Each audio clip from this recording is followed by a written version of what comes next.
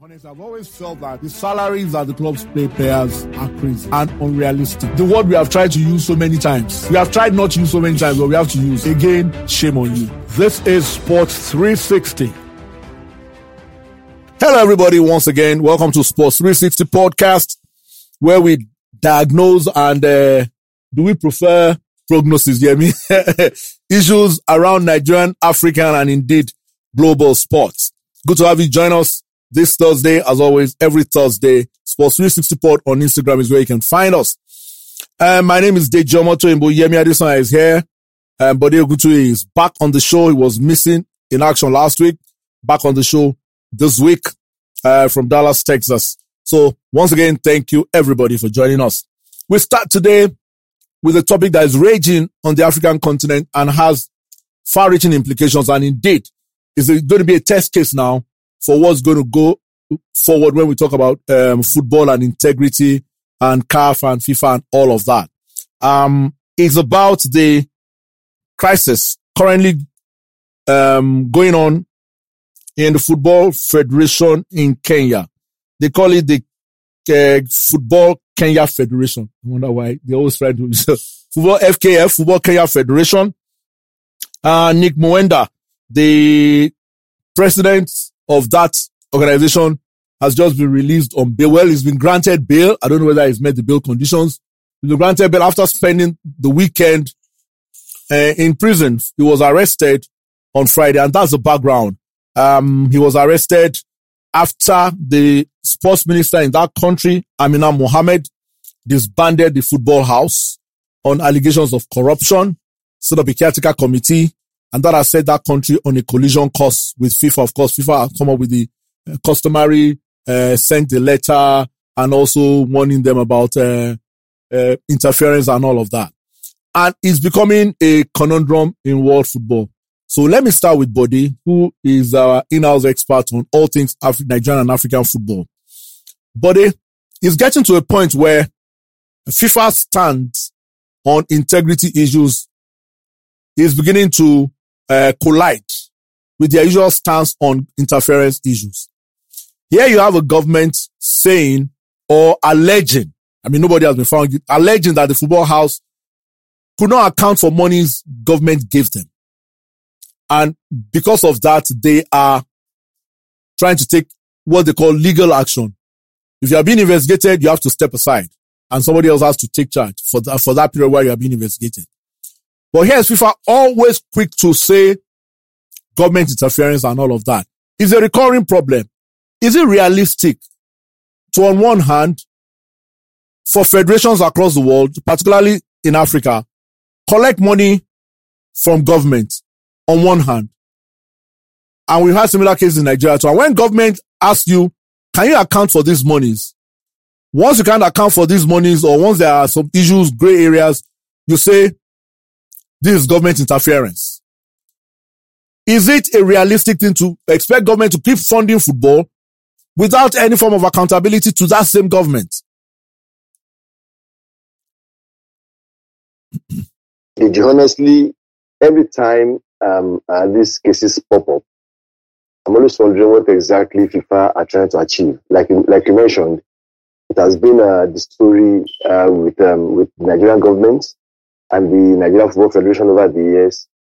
And I remember one particular year when the Football Federation went to the house to make a case for budget approval. It's not to ask the question, how can we keep giving you money without asking how you spent it? And then I'm not sure whether it was a response from the floor or a response from a commentator after the event that said, okay, you know what, there is a solution to this. Any monies that you get from FIFA, whether it's World Cup money or grants, we won't ask you how you spend it. But when you get money from the government, you have to account for it. I'm not even sure that comment came from someone that has FIFA connection. But I know that was a point where it was raised. That look, any reasonable person will ask you to give account of how you spend his or her money. Now, here is the thing. FIFA themselves, on matters of ethics and money, we have seen them punish people. We have seen those who are once members of FIFA or who are sitting members told to step aside where they are approved by the government of the country where they are situated. That's the Swiss government. And so it amuses me when it comes to Africa and they start making noise. Also remember that any country or any official that comes under investigation by the Americans, FIFA never see FIFA they don't see anything when the Americans go after those individuals and they force them to step aside or they force them to do jail time. So how come with Africa it is because if it's not that the suspicion that Africa is underdeveloped because the foreigners want Africans to be underdeveloped, so they could keep exploiting resources from Africa.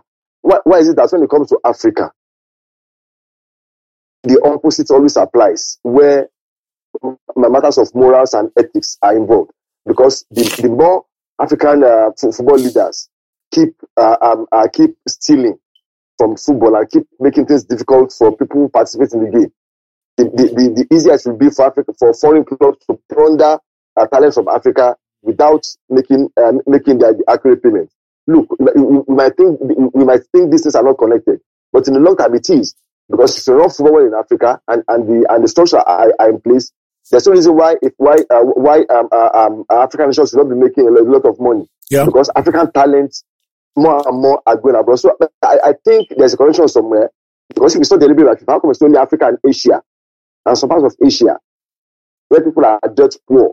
That's all these policies that don't match with developed countries, where FIFA insists that there's nowhere else in the world where an official they are accused of corruption and FIFA would tell them they're interfering.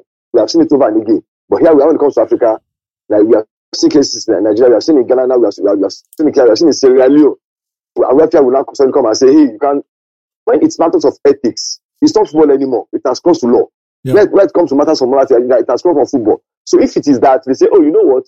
We don't like the coach you are hiring and you are fired. That is football. But when someone takes money from that belongs to the people and spends, they should. I don't think FIFA is doing right, and I think it's peculiar to Africa. I think we've got to find a way to make it stop. Oh yeah, I mean, isn't it ironic? Okay, because CAF also voiced some concerns. But isn't it ironic that the immediate past president of CAF, Ahmad Ahmad, was banned because of obviously similar issues. He had some integrity, financial ethical issues, and he was asked to step aside. While he stepped aside, he couldn't contest the election and he lost his place, of course. So isn't it ironic that CAF will also now come and say, maybe in Kenya, no, to be fair, there might be government officials who want to bully and intimidate and dominate. That is a possibility. But if there is an accusation, I would expect that FIFA and CAF will say, okay, we are going to watch with this. Can you give this person full opportunity to defend themselves against the allegation? And you yourself too, because part of the report said FIFA actually is also investigating the Kenyan Football Federation. Is it a case where you say, okay, we can understand that, and the Kenyan sports minister actually wrote to FIFA about this situation, I think on the 18th of last month, October. I would have felt that FIFA would say, okay, we are monitoring the situation. Can you give this person, in this case, Nick Mwenda, full opportunity to defend himself, and we'll see how it goes. But while you are being investigated, you can step aside. Why there is always this quick response to say interference, even without FIFA waiting to get a true picture? Because most football administrators in Africa, like Bode said, are now using that to hide. With the moment they are being investigated, FIFA and all of that. Isn't it ridiculous? And even like Bode said, even the same FIFA in Switzerland where they are based, issues happened. People had to lose their jobs. People were asked to leave. People like the president, Sepp Blatter, had to leave. It happened in North America. So many people in CONCACAF region and all of that. So why is it that anytime it happens in Africa, FIFA are like quick to want to protect, which has a huge dent on their own integrity as well? Protect is a very, very good word to use there. Yeah. Because you're potentially trying to protect somebody that is going to claim to be a victim. Yeah. I think that FIFA considers Africa a soft target. Okay. And that's why FIFA will have the guts to take over CAF Mm-hmm. Yeah. when there were financial issues at CAF. Mm. Right? So if FIFA can take over CAF as supposedly the governing body for world football, Mm. what stops the governing element in a country that the Kenya Football Federation exists under Mm. from doing, the oversight The function? needful. I think in 2021, FIFA needs to do away with their authoritarian type approach and start considering working with the countries to ensure that football is on the straight and narrow in terms of integrity. What FIFA should do is, okay, you have an accusation in place of wrongdoing, corruption, integrity, flouting the ethics and what have you. Okay, let us work with the relevant bodies that will investigate this body. Obviously, you can't investigate somebody and have the person continue to be in position. His function. It's like if you commit a fraud in a bank, you'll be excused from that position whilst the investigation goes on.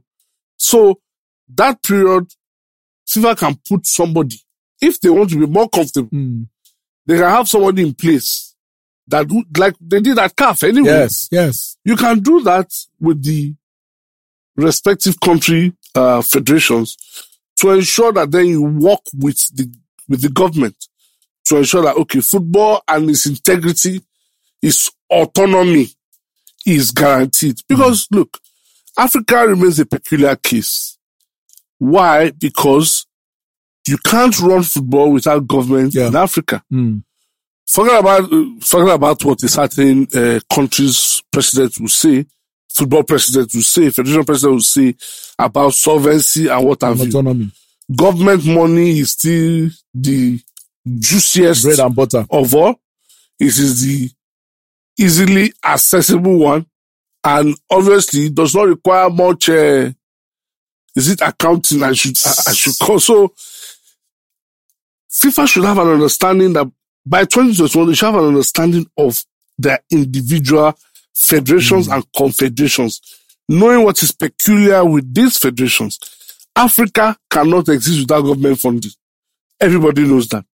But you can't expect me to give you money and I can't ask you questions. How do you spend my money? The matter at hand is that the young man moved over $100,000 from the federation account to his personal account.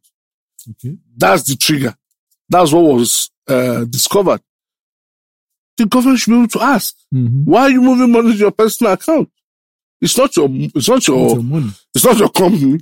It's not your private money. It's not your personal money. So FIFA needs to learn to cooperate with respective governments to get the best in terms of uprightness, integrity, and accountability. But the two words spring to my mind. On the one hand, sovereignty. All countries under FIFA are sovereign countries. They have their own rules, they have their own laws, they have their own way of handling issues. On the other hand is integrity. FIFA is high since they had the corruption scandal a few years back. FIFA very high on integrity. So sovereignty on one hand, integrity on the other.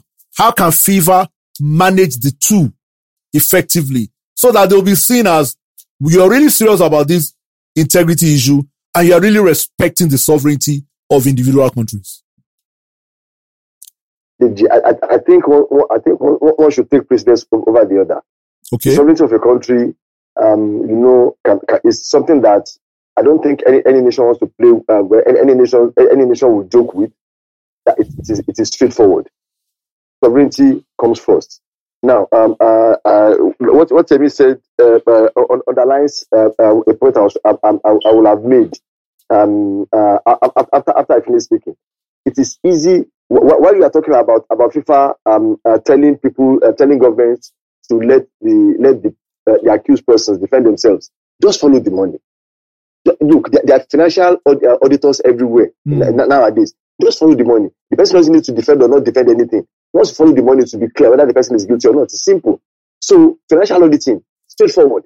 That is how FIFA themselves bring their own companies to heel. That's how they catch them. Simple financial auditing will tell you whether this person is guilty or not.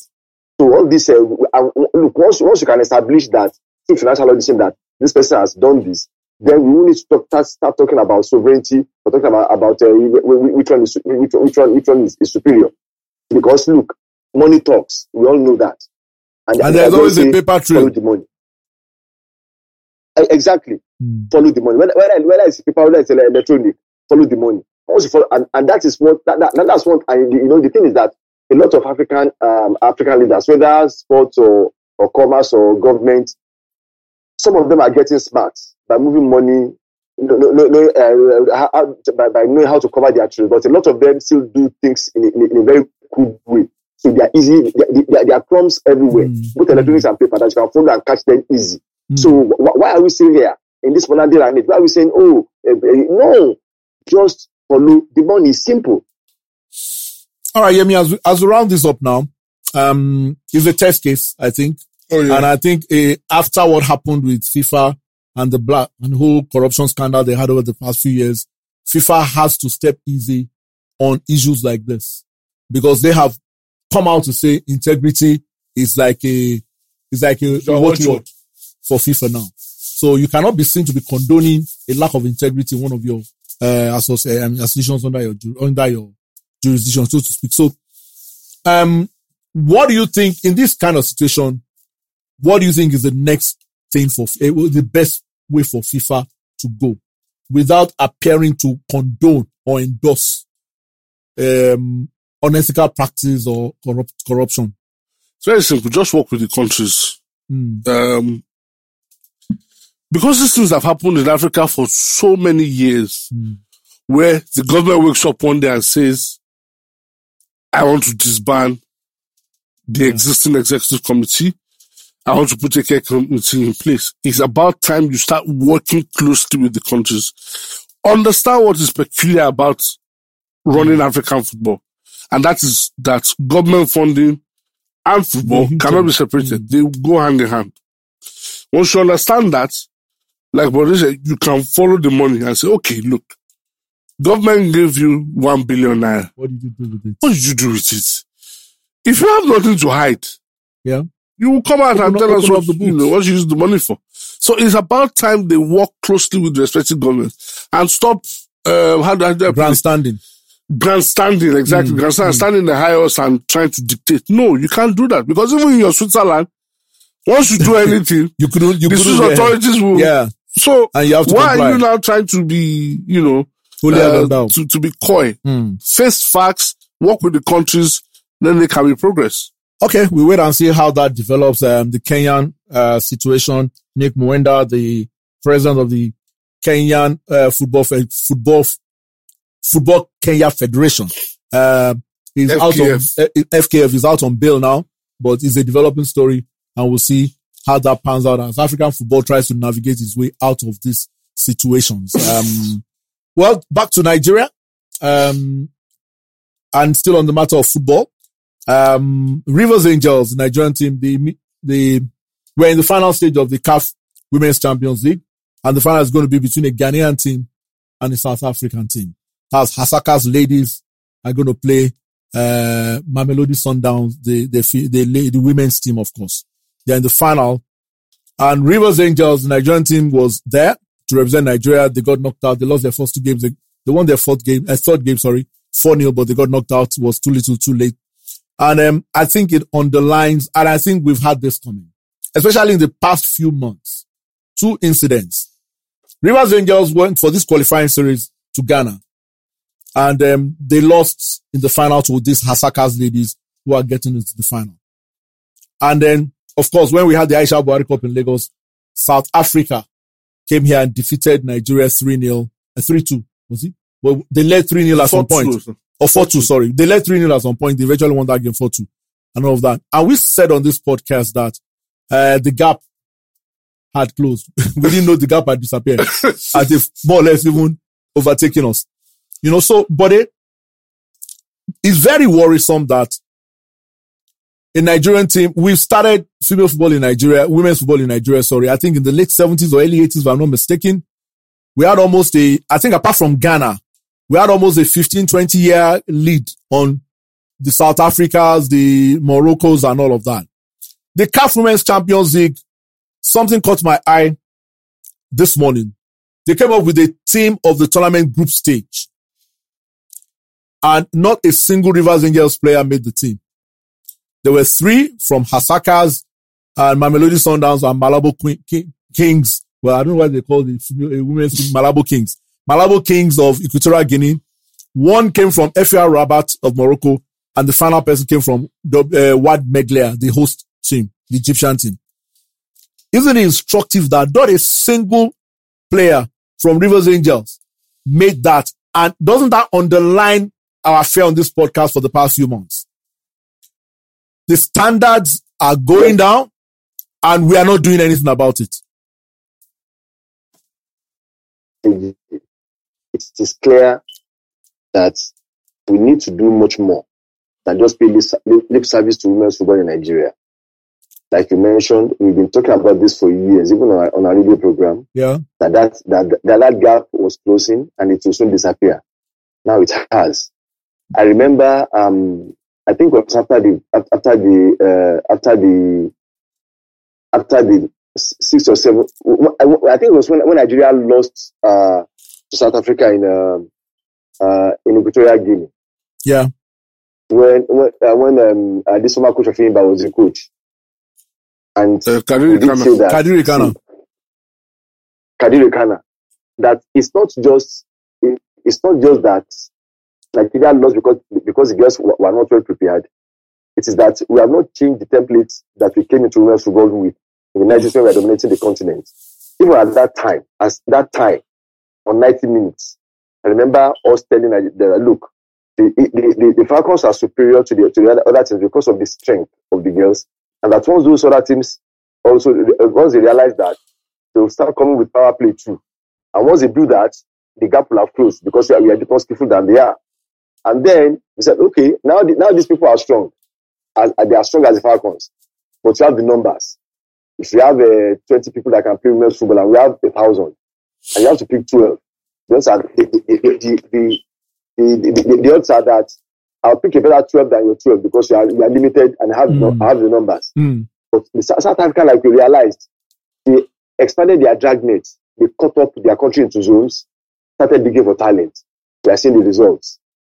Ghana too are doing the same thing. Now they have gone a step further and they have paid attention to not just the grassroots. They have organized a league, or they have organized leagues that are better than ours. Now remember that the first time we played against a Moroccan team, 1998, the first African Women's Championship, I think it was 7 or 8-0. The Falcons. I would never have dreamt at that time that a Moroccan player will use our girls to shine. That's trick against Rivers Angels. So, as much as we talk about the logistics of, they travel late, they got there late, it was the step that did them in, let us also understand that it's a mixture of everything. Even our young women that play football now, all of them, I don't think most come into the game looking to just play and have fun like other people do because they are interested. It is a way out of poverty. Yeah. Everybody wants to get to a club, play for Falcons, and go and travel abroad and make money to help their family. It is not about passion. Most other people, yes, that there may be other underlying reasons. But first things first, they first love the game. You could see from that those other teams play that they are dedicated to their art and they enjoy playing football. Our girls, apart from the coaching and you could see from body language that hey, we are just here to ensure that we win, so we can be, and that's another thing they do. We always underline to our teams when they travel, go and win and get paid. Go and win and get paid, and so the tension builds up from even before the league is yours because they are thinking about the reward at the end of it. They are not thinking about the art, and it's for everybody around the team, the coaches, the officials, the players. It's always about the reward at the end of it. It's nothing about glory to the fatherland, nothing about excelling, because it is what you do when you are doing something. Listen, but you start changing the mindset slowly from the grassroots and doing the right thing. Let women and boys know that when you are playing, when you are doing something, first you got to have the passion for it. You should be able to do your job, wake up and do your job, knowing that you will not get paid, but it's because of you enjoy doing it. If that is taken away from anything, it will show in your final output. That's what you have seen. The system is guilty, the nation is guilty, and the players are guilty. And it's a crying shame that. And did you remember that? I think it was 10 or 12 years ago that I was saying, look, right now we have the best teams on the continent. Let us organize something, invite them unofficially and beat them and collect the cup. And later, whether they recognize it or not, we can always say, we won there. Now I remember that. We started, and that's something that our government will have done. We crossed our hands. Now they have formed, they have created the tournament, invited us back, and sent us home in shame. So we wasted resources, we wasted opportunities, and here we are. All is not lost here too, but I think the road back is longer than many people realize. Because South Africa now, that one in Lagos was convincing.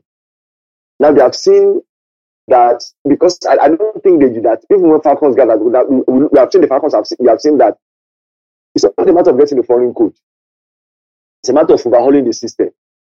And so I want to see if we will win the next African Women's Championship. I don't think we are going to win it. I may be wrong. But I'm going on record here to saying that I don't think we're going to win the next AFCON. Maybe when that happens, when we realize that it's not about right. In the past, we have lost it and we have managed to recover by doing abracadabra. I don't think it will happen again. If we don't win the next one, it might take us years again before we ascend the throne of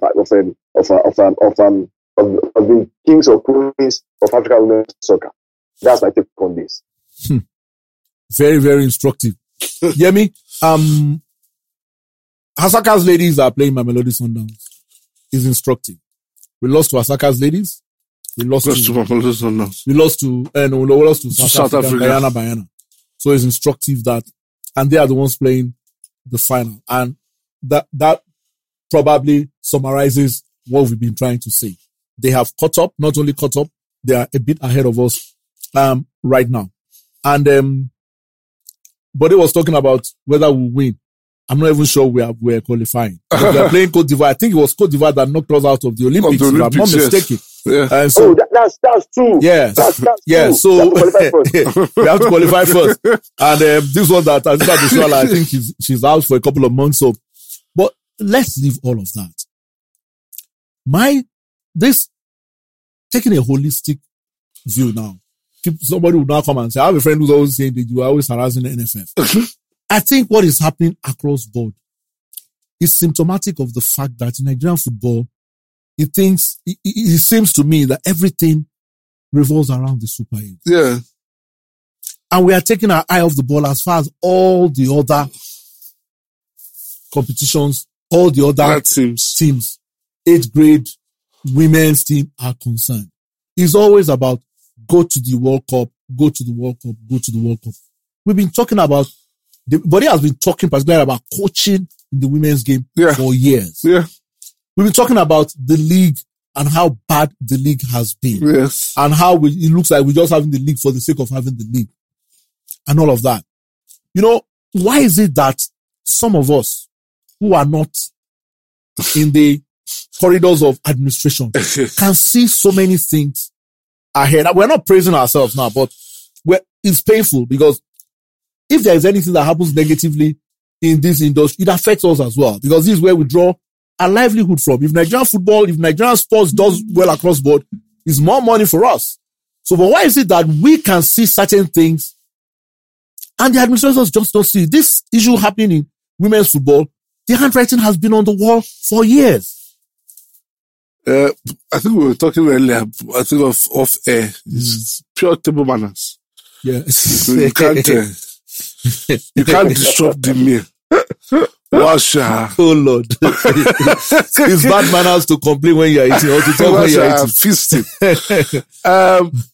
We have a president of the Super Eagles, not president of the Nigerian Football Federation is very clear.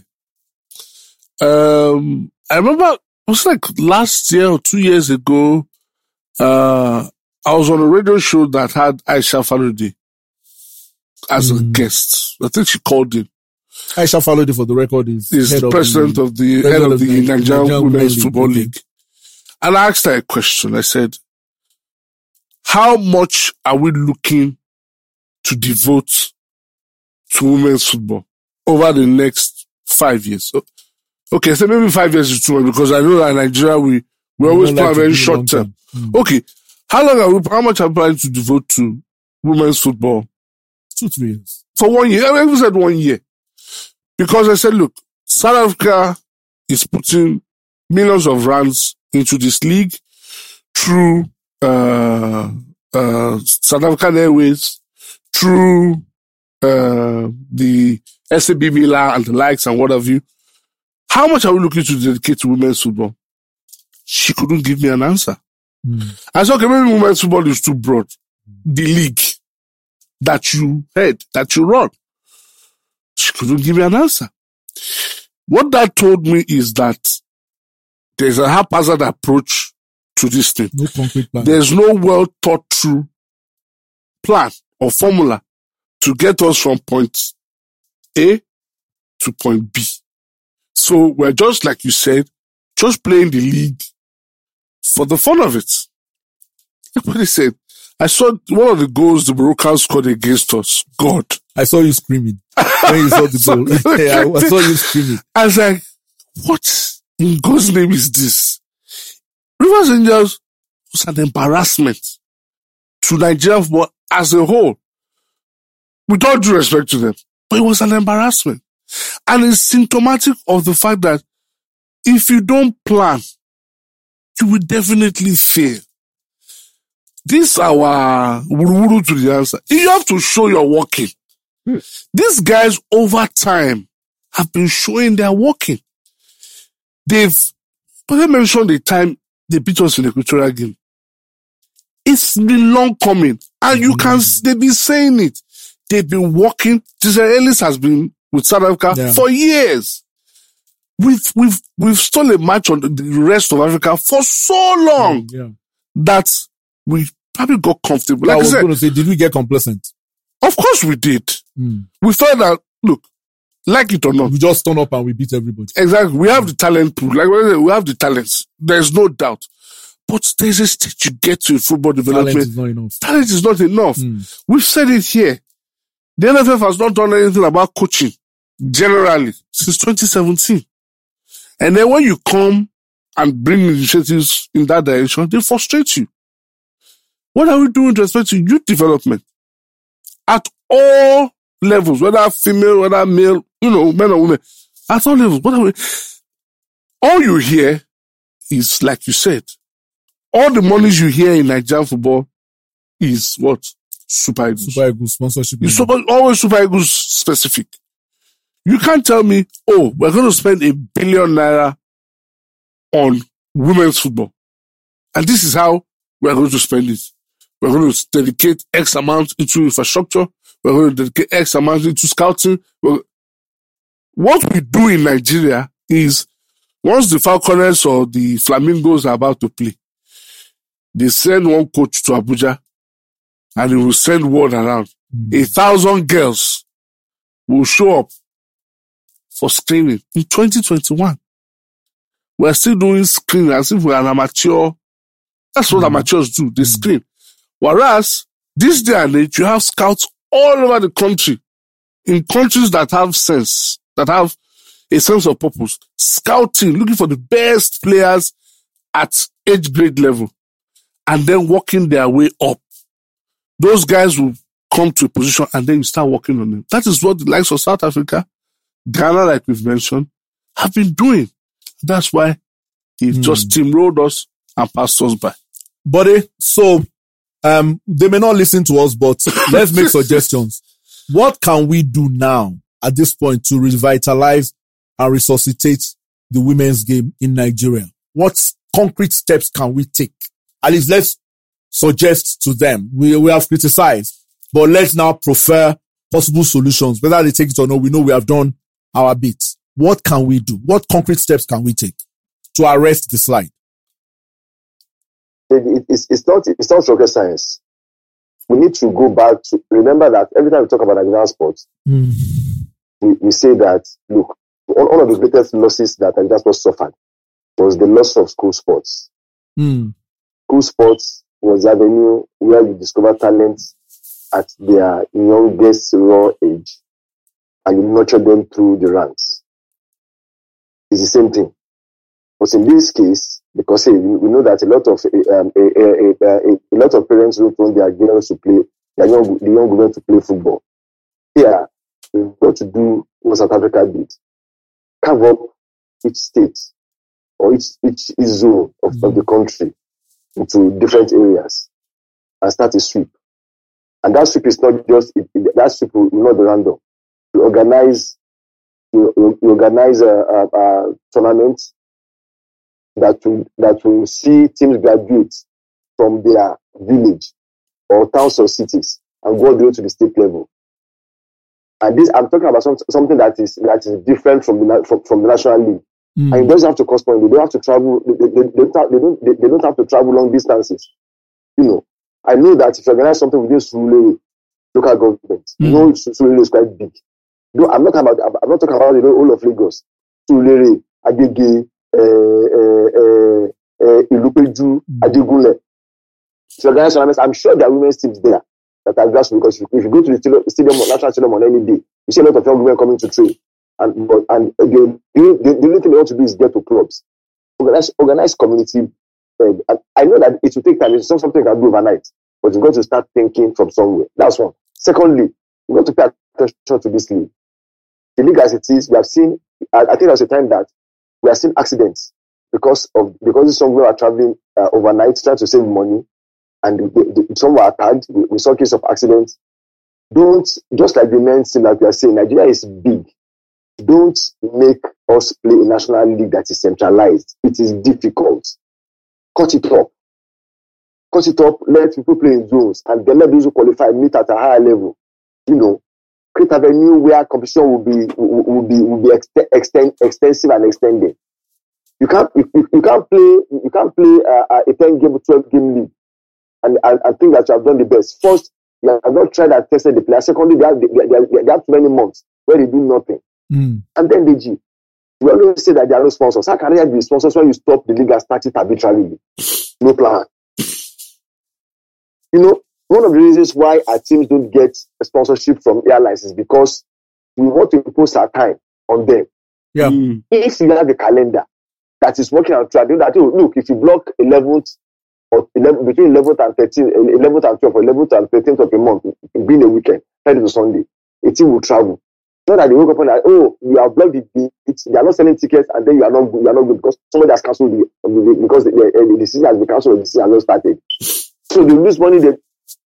All people are coordinated. You also must be coordinated. Yeah. That is why our calendar is never in sync with that of CAF. The only calendar that we are in sync with is that of FIFA. Go and check it. And it's because of our World Cup ambitions. Okay, buddy. So that's why our logistics are wrong. So we look, it's a complete overhaul of the system. We can't. There's no shortcut. None at all. We can't run away from the fact that we have to tear everything up and start from scratch. That's exactly what Bode is saying. That's what Bode is saying, and hopefully we will have the wherewithal or the conviction to be able to do that. We won't.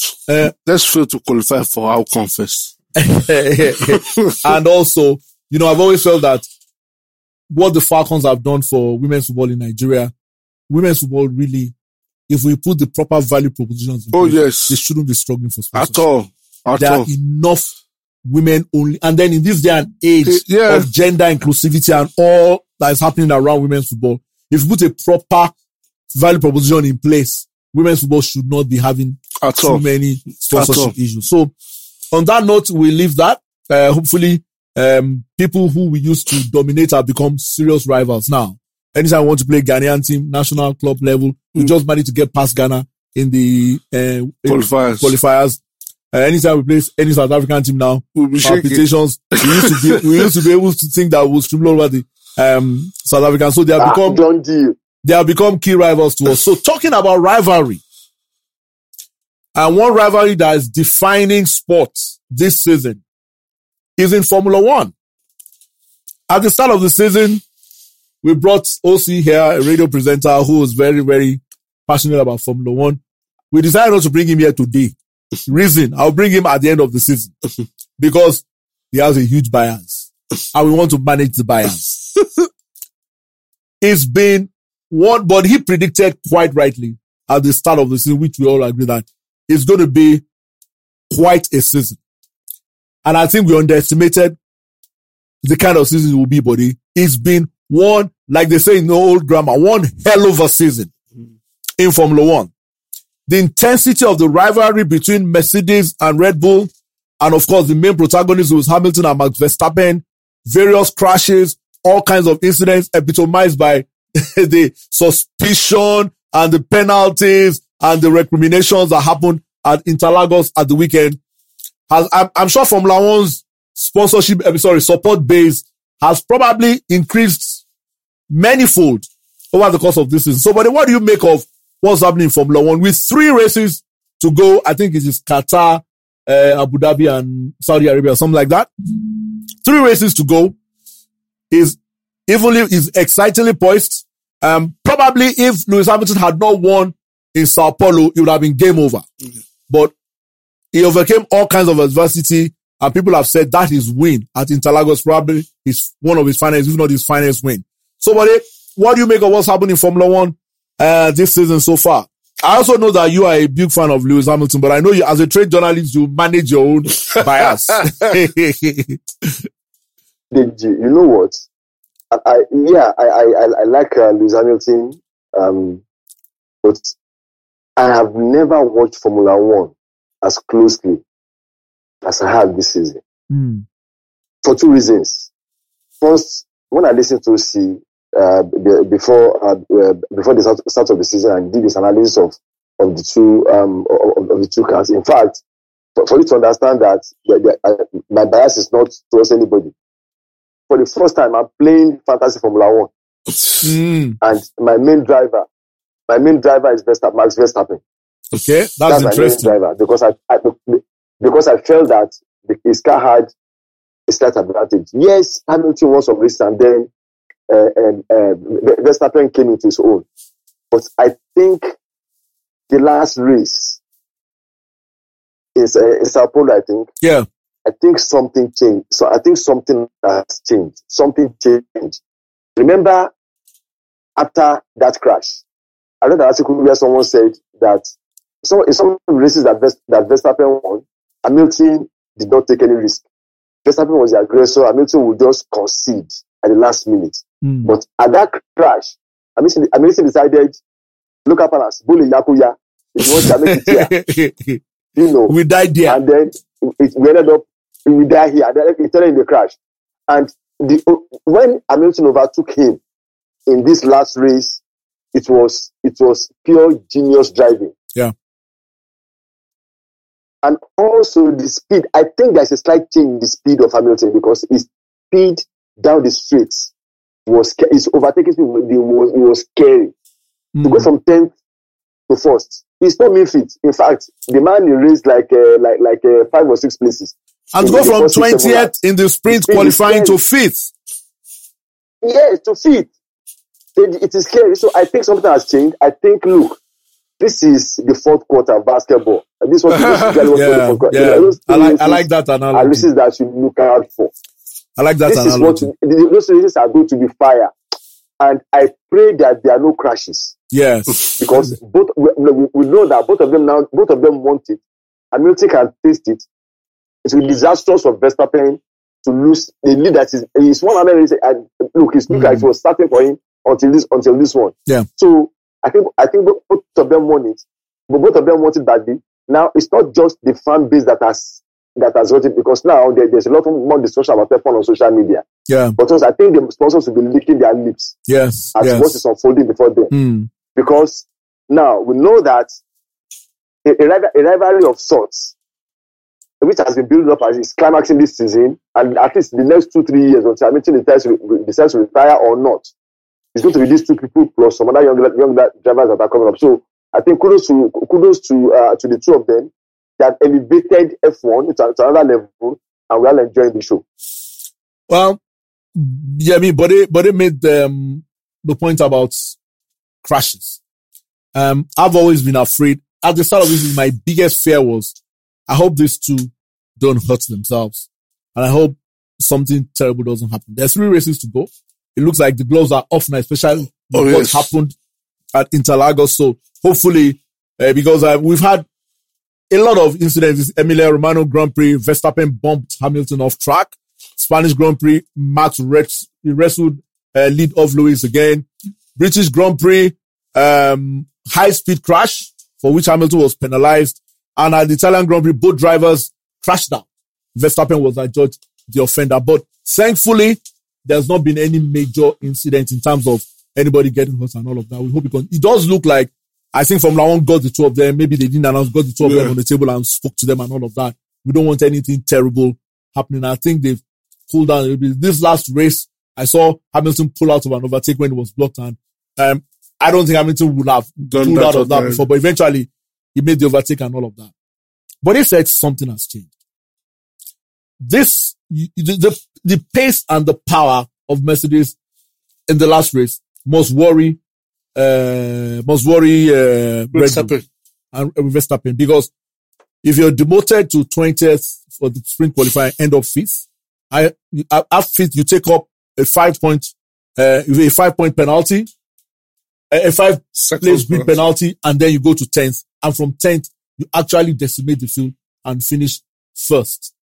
You know, do you think that, well, they took a new engine before that. Do you think that Verstappen and Red Bull might decide, okay, maybe we should take a new engine to give us, because the power that Mercedes showed this last race has to have Red Bull worried. So what happened after the race? Verstappen going to check what's going here. What was this guy on? You know, what's this car on? I think during the course of the season, you're allowed to make certain adjustments. I think Red Bull would probably be considering making those adjustments, but at the same time, they are still in pole position. Yeah. As it is right now, in fact, left to Verstappen, you'd rather both of them crash than Hamilton winning any race. And with 3 races to go, all Verstappen needs to do is win 1 race. In fact, probably win the next race. Once he wins the next race, it changes the entire dynamic. But if Hamilton wins the next race, then we'll probably be down to single figures. Oh, yes. Single digit points lead. There's 78 points to fight for.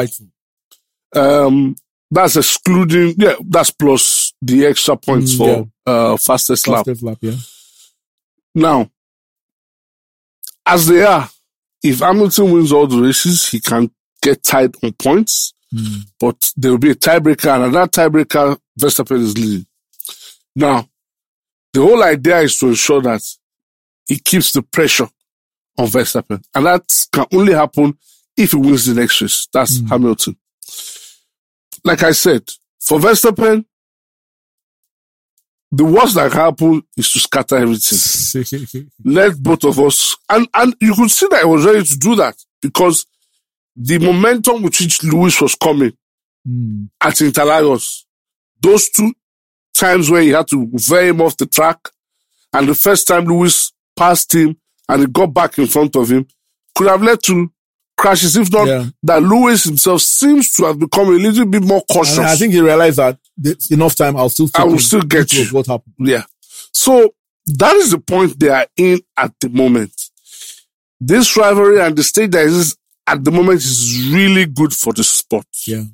I won't be surprised if the release figures that are astronomical for next season. Must be. Despite whoever wins. I know with the new ownership, they wanted younger people to love the sport, and I'm sure they've achieved all of that. With Max doing this good, of course. They probably have more newer viewers. Let me ask a psychological question now. Talking from the perspective of Red Bull and Max Verstappen. And this is a question. Max Verstappen has won 9 races this season. Lewis Hamilton has won only 6. ordinarily you will expect the gap to be much more. But the gap is just 14 points. And the next race, I believe, is crucial. You know, at times in sport, they tell you, especially Max Verstappen has not won a world title before. Lewis Hamilton has 7. So there's something to count for experience. At times they tell you the pressure of seeing the finishing line ahead of you and getting to that finishing line. If you cannot manage that pressure, it might be negative. What am I trying to say? Verstappen has led almost all through the season. Before this race at Interlagos, they were odds on to win it. It was to cruise. But now, like you said, something has changed. Do you feel that Max and Red Bull have the maturity to navigate? Or do you feel that and navigate themselves to a title, they are still favorites to win? Or do you feel that Mercedes and Lewis Hamilton can smell blood and they feel that, hey, this is time to rev it to the floorboard and put them under immense pressure? First off, we have to wait and see how Red Bull reacts. Okay. Because remember that of the two teams, I think Mercedes have the better team. I mean, Bottas and Hamilton. Yeah. Mm. If Bottas cooperates, and Mercedes decides that let's give Hamilton a shot at this title, and they decide to tag team on the track against Verstappen, I fear that the Mad Max we think has gone to sleep will show up again. Mad Max is that driver that will force you or cause a crash on the track because it feels that, hey, the toy is mine, or this toy should be mine, and if you can't give it to me, I'm going to break it. I feel that the pressure is more on Verstappen. Hamilton has been here before. Hamilton is the better driver. I will stand on that any day. And because Hamilton is a better driver, Hamilton will know. I feel Hamilton has, I think he now has a measure of Verstappen of what to expect. We also saw that come into play. In the races that Verstappen won, he had a better car. Mm. I think the two cars are now at par. And we saw what that translated to. So I feel that Hamilton has a better chance of winning unless something changes in the next race, or we see something that has, or we look into the next race and say, oh, this is the last race we saw that shows that the last race we saw was just a one-off. But if something has changed like we suspect, I feel Hamilton has a better chance. He's the better driver. He has a car that now matches. He's been there before, and he's more calmer than Verstappen. Verstappen, like you said, he's never won before. Mm. And I think that makes him dangerous. His team will put pressure on him because they want to win. Yeah. And that makes him doubly more so. Because he will have his own demons and that of his team to contend with. So Mercedes has been there before. They know the place to call, and they have a driver, if he cooperates, that can help Hamilton over the line in Bottas. Mm. And the rivalry has gone into what I call a 3-layered rivalry now. One layer, you have the teams, Mercedes and Red Bull. The second layer, you have the drivers, Lewis Hamilton and Max Verstappen. There's another layer, the team principals, Toto Wolff and Max Horner, saying things back and forth and all of that. While the rivalry is good for the sport, is there a dark side to this rivalry that we've seen that while this is good for the sport, they have to be careful not to cross a particular line that will veer into a dark space, which the sport should not get into. Rivalry has to be managed. It has to be kept up there. But I've seen a few instances where there was a lot of acidity and negativity, and that line needs not be crossed. Especially the Halo crash. Yes, the Halo crash that Halo crash probably was the most pivotal time in the season. Mm. Because what happened could have been worse. Yeah, could have been, yes. And whilst both are vying for it. You expectedly, there'll be a lot of mind games. The Mercedes guys will say things that they know would, shake Red Bull. Red Bull would put together some acts that would definitely rattle Mercedes. I'm sure after that Halo incident, the FIA must have called both participants, guys. We realize how important it is to win a championship and the race that you guys are both on. But it is only good for the sport if we have both of you here with us. And healthy. Healthy and driving at the level that you are driving. So it's important that the FIA finds a way to control it. But you see,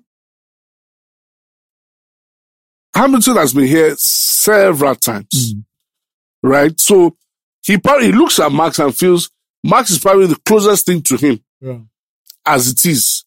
But that gap is still quite wide in terms of experience and titles won and what have you. So he probably will not see that rivalry as being as intense as those of us watching it might be, because like 7 titles to 0.